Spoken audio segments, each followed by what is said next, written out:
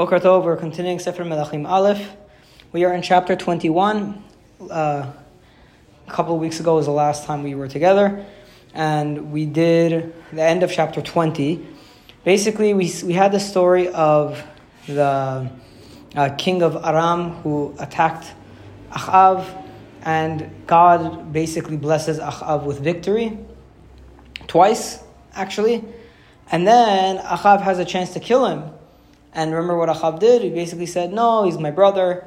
He kind of was excited for the opportunity to be accepted by the enemy king. And he lets him go for some, basically for some benefits, some economic benefits, that they will open up roads for the Jews to do business in Damascus and things like that. Nothing. And he'll get a couple of cities that were conquered by Aram. They're going to get a couple of those cities back. He did not kill him. The Navi then came to Achav and basically said, you've done the wrong thing. If there was such a decree, if you had a friend, he gave an example, and he said, if you told your friend to watch this guy, and then the friend stopped watching him and the guy got away, wouldn't you punish the friend? So he's like, you're doing the same thing. This guy was supposed to be, you had him in your grip and you just let him go for no reason. And he says, because you sent the man that I want to kill, God said, or the man that I wanted to destroy. So he said, because you sent the man who I wanted to destroy, your life is going to be in place of his life, and your nation instead of his nation. Meaning there's going to be a time when you're going to have to pay dearly for this mistake in letting the king of Aram go. And the king of Israel, Achav, goes back to his house, upset, angry, and he comes to Shomron, which is the capital of the kingdom of Israel. Okay, so that's where we stop. Now, we're going to take a digression from this story. Now, if you remember that story, the story we did in chapter 20 was a digression from the story of Eliyahu Navi. Because in the previous chapter, Eliyahu was basically told that he has to step down from his position. He had this 40-day and 40-night journey that he didn't eat and he didn't drink. And who stayed in his place? It was Elisha. It was Elisha, and then he was supposed to bring a new king on Israel, and he had to also announce that there was another king. There were three things that he had to do. If you go back a couple of classes, you can see what Eliyahu was up to. So this chapter 20 was already a digression from the story of Eliyahu. Now we're going to further digress into a very, very famous story about a man who had a vineyard named Navot. And this is one of the most famous stories that's known about the king Achav and his wife Izebel. It's a fascinating, beautiful story. And reading some of the commentaries, I was able to... Alex Israel, actually, in his commentary, had some very, very brilliant insight about how kingship was understood by the Jewish people in those days, which is very, very applicable for any era in which politics is front and center. Okay, so chapter 21, verse Aleph. It was after these things. Kerem hayal lenavot ha'Yisraeli asher beYisrael etzel echal Achav melech Shomero.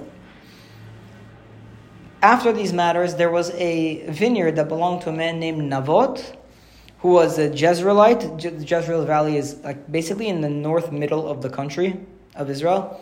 Okay, so he was a Jezreelite that was in Jezreel. Etzel Echal Achav, and it was next to one of the Etzel Echal Achav. It was next to what does it translate? Palace. A palace, one of the palaces of Achav that was king in Shomron.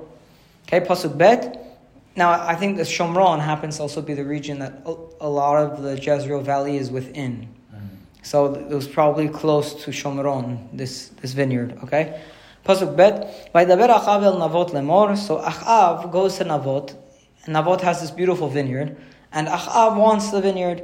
So he goes to Navot and he says, Tenali et karmecha, please give me your vineyard. Vihili ligani yarak, and it will be for me a garden. Kihu karov etzel beti, because it's close to my house, and I desire it. Ve'etena lechatachtav kerem tov mimenu. And I have, lands all across the country. I can give you some other vineyard somewhere else that's even better than this one. It's just this one is good for me because it's close to my house. Okay, so I can give you a vineyard in its place. Im tov be'ainecha etena lechach kesef mechir zeh. And if it's good in your eyes, I'll give you the money according to its price. Okay? I'll give you money according to the price of your vineyard.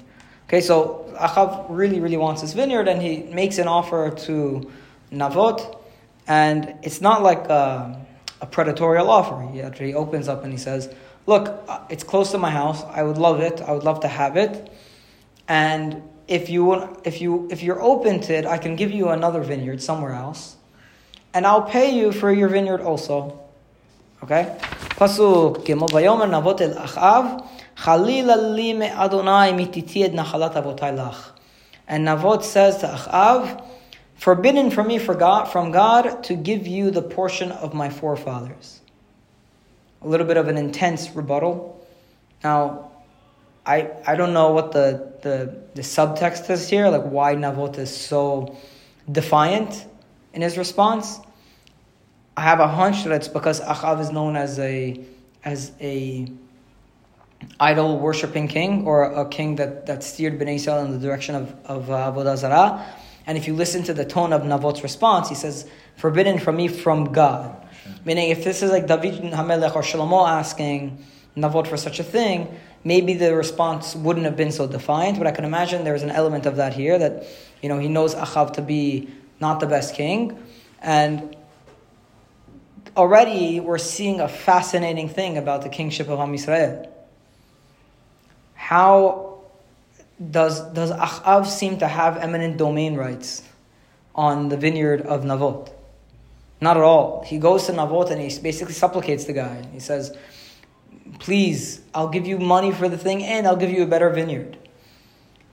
Like, is that consistent with what you would imagine, King of Aram would have done if some person in his kingdom had a nice vineyard that he wants? Of course not.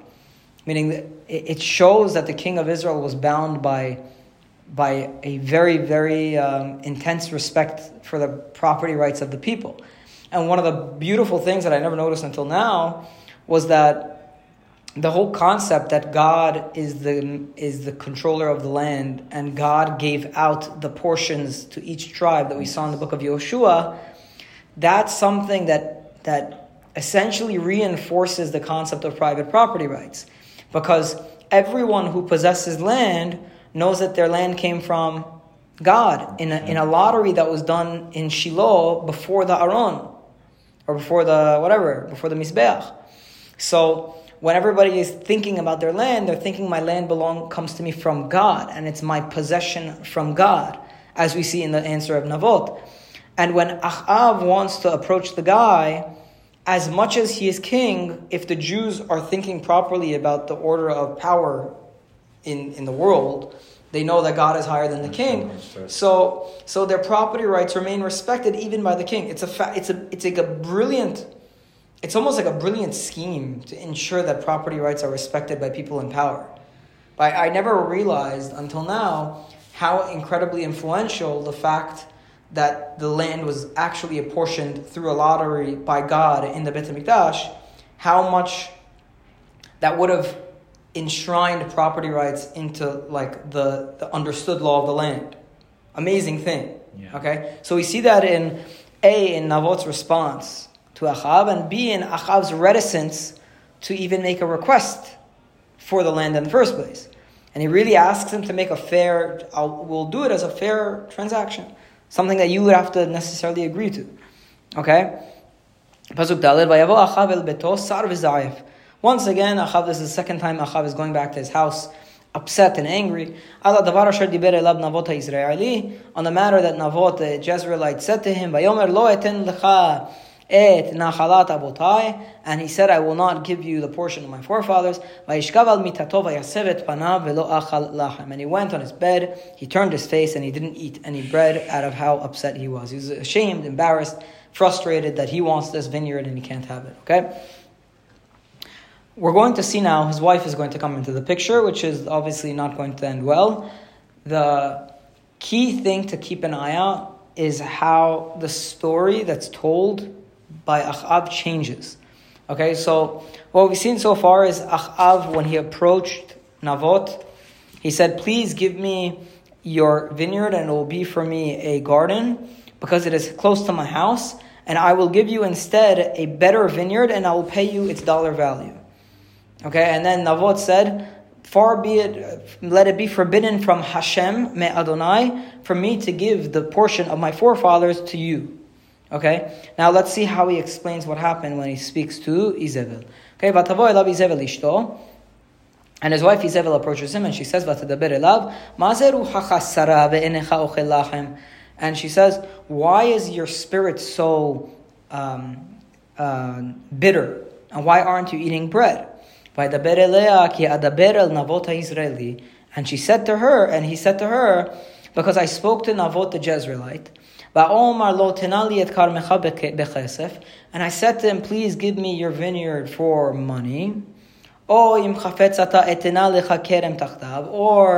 you want, I could give you another vineyard instead. Either way, that's an honest thing. He said, I can give you for money or for a vineyard, which we've already said.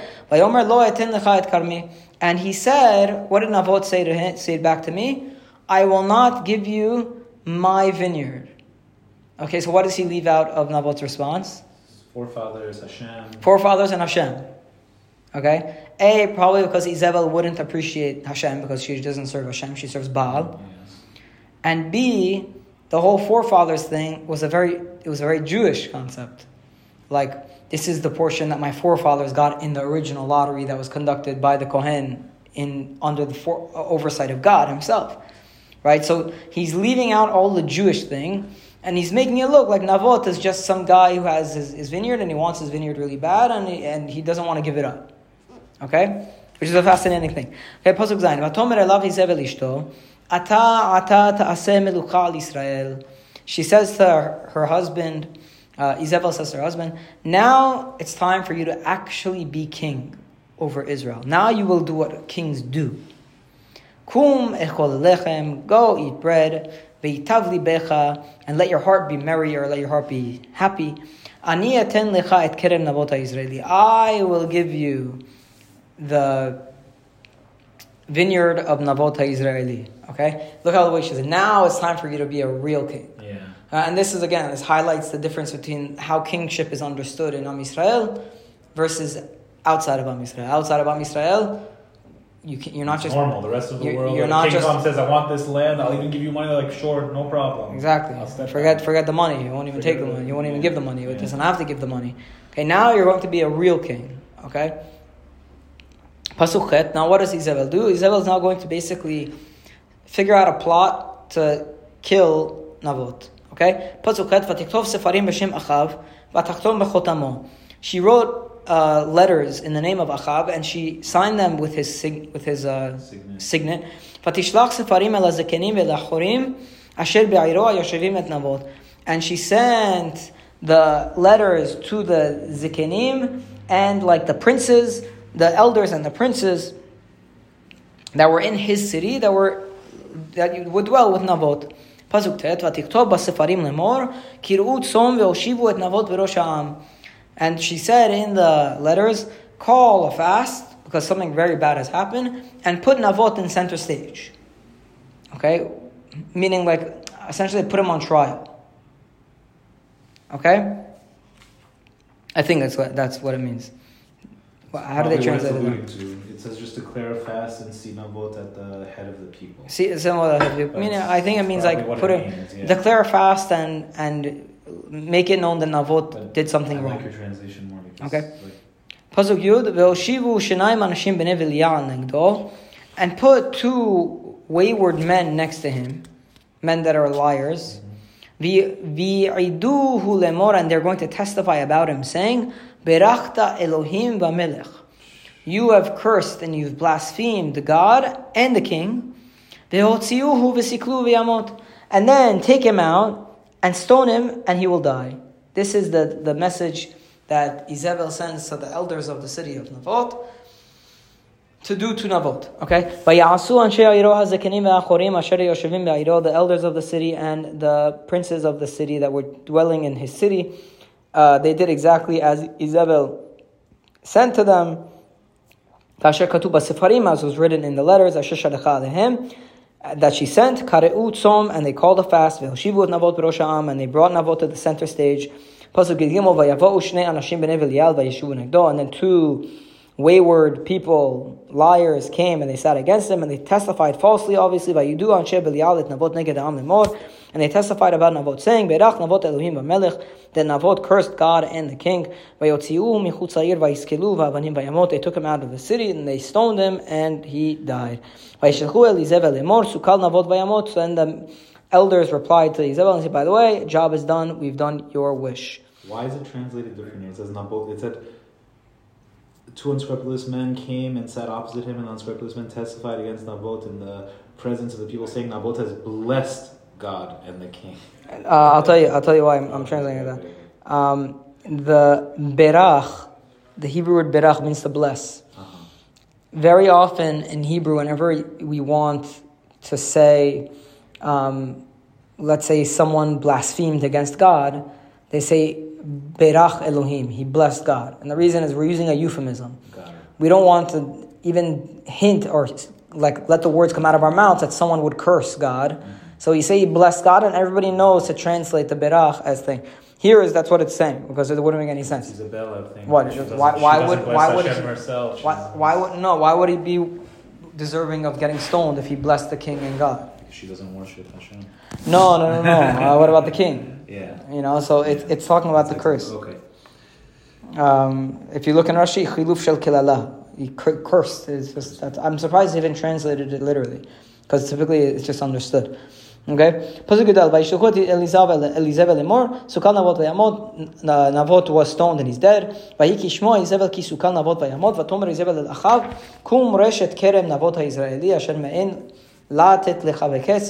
Go, Izebel says to her husband, go and now take possession of the vineyard of Navot, who refused to give it to you for money.